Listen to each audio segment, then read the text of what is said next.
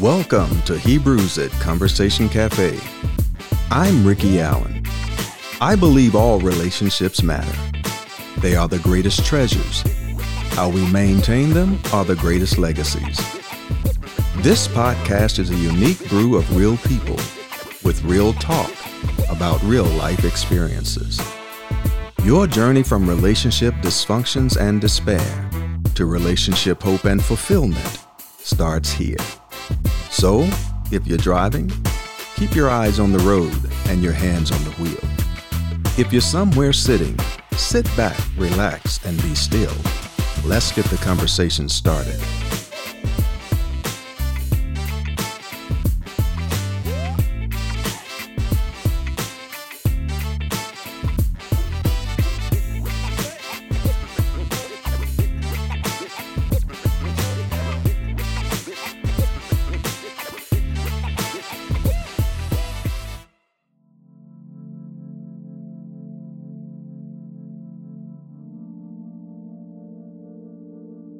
I'm Ricky Allen. Thanks for joining the Hebrews at Conversation Cafe podcast.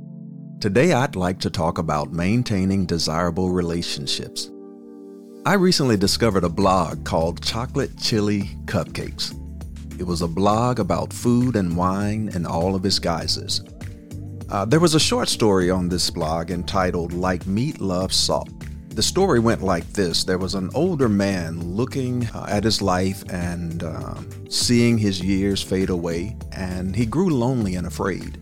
So he called his 3 daughters, and he said to them, "Before I draw up my final will, you must give me a gift which shows how much you love me." The next day, the oldest girl came in and presented him with a decked crown. And she said to him, "My love for you is as rich and bright as this crown." The older man placed it on his head and was reassured by its heavy weight pressing down on him. And he then said to his daughter, "I will give you 1/3 of my wealth." Then the middle daughter came in and presented the older man with a fine fur coat. And she said to him, "My love for you is as rare as this coat." Her father wrapped the fur coat around him and was reassured by the warmth, even though it was hard for him to breathe. And he said to the middle daughter, "I will give you 1/3 of my wealth." And so finally the youngest daughter came in and she approached the dad, having seen what the older sister and the middle sister had brought. And in her hand was a simple, small paper bag. The older man grabbed the bag full of anticipation, sure that the gift from his favorite daughter, who was the youngest daughter, would be greater than the gift from the 2 other daughters. So he grabbed the bag and he poured the content out of the bag. And then he stood shocked as a pile of white salt streamed into the palm of his hand. So he asked the younger daughter, "What do you want me to do with this?" The daughter said to the dad, "I love you like meat loves salt." The 2 older girls looked at the younger girl and looked at the father and just kind of smirked because the older man had gotten angry. "Salt," he said. "How dare you? Get out of here, you ungrateful rascal. Leave my house now. If this is how much you love me, then I care nothing for you." That evening, the older man was annoyed as he ate dinner alone. He missed his younger daughter, who usually kept company with him at dinner time. His new crown was too heavy, his fur coat was too itchy, and he had a feeling that he looked kind of ridiculous. There he sat at the table, muddling over dinner. He stabbed at his meat. He started to chew. The meat was bland and distasteful. "Salt!" he cried. "I need salt." Then he fell silent and realized how foolish and how ungrateful he had been regarding his youngest daughter and her gift. Suddenly he looked and saw someone standing in front of him. It was his younger daughter. She was holding a salt container out to him. Yeah, then he got it. And she said to him again, "I love you like meat loves salt." Are you experiencing bland, challenging, and distasteful relationships? In my book, Can These Bones Live? Chapter 6, I discuss the importance of maintaining interdependent relationships. And I talk about salt. Since the ancient of times, many cultures have been using salt. In various contexts, the Bible uses salt to metaphorically signify permanence, loyalty, durability, fidelity, usefulness, value, and purification. The Bible says in Mark 9:50, the New Living Translation, salt is good for seasoning, but if it loses its flavor, how do you make it salty again? Every relationship goes through a continuous cycle of excitement, frustrations, and indecisions. So when we think about the need, what do we need to make those relationships more desirable? I enjoy fruit.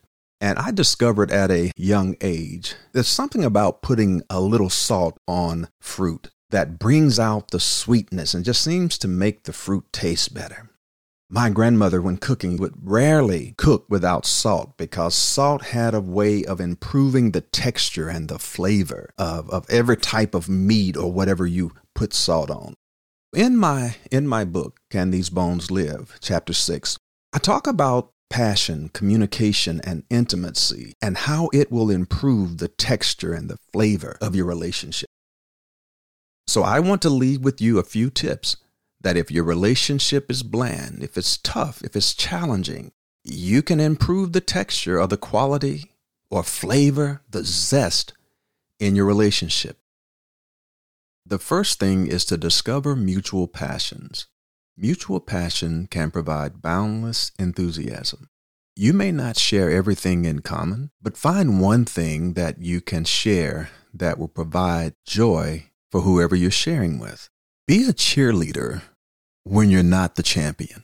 I enjoy sports. I've played sports, and when I'm not on the field, I'm still a part of the process. I watch my players play. I watch their success. And I celebrate them in their success. And so in relationships, we have to learn how, when we're not the main player, to be a cheerleader, to be an encourager, to support one another. So in the end, we use terms like, we won the game. Even though I wasn't on the field, even though I didn't throw a pass, even though I didn't catch a ball, I became a part of the process because we had mutual passion for the relationship. So be a cheerleader when you're not the champion. Be responsible for producing and storing sweet memories. And if one source of fulfillment in your relationship is bland, select another and nourish it to a desirable state. There are so many things that go on in our lives. Everything changes. Our needs change. Our expectations change. And so don't live in the past. Be in the present. Maximize the moments. The next thing is to develop effective communication skills. Communication is a combination of clear delivery of speech and actively listening. We've got to work harder at listening than we do at being heard.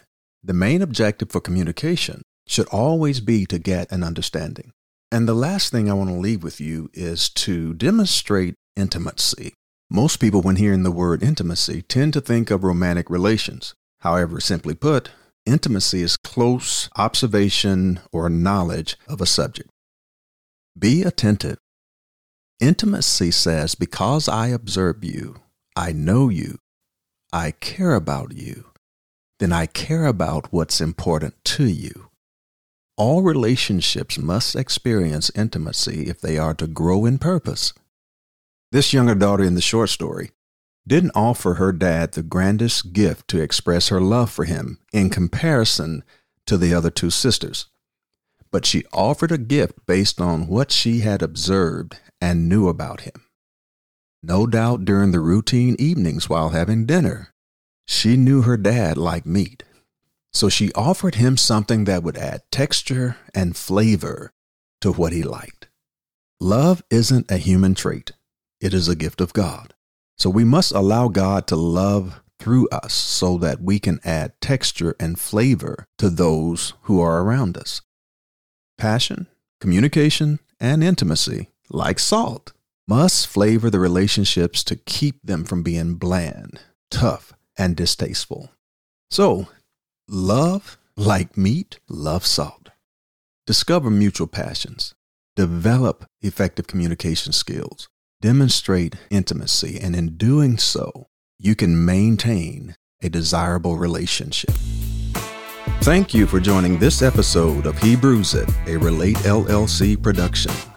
To learn more, check out our website, relatellc.com, and follow us on social media at RelateLLC. Life is a gift, and how we live is a choice. Remember, there is no better time than now for greater discovery. It's time to live life. It's time to live legendary.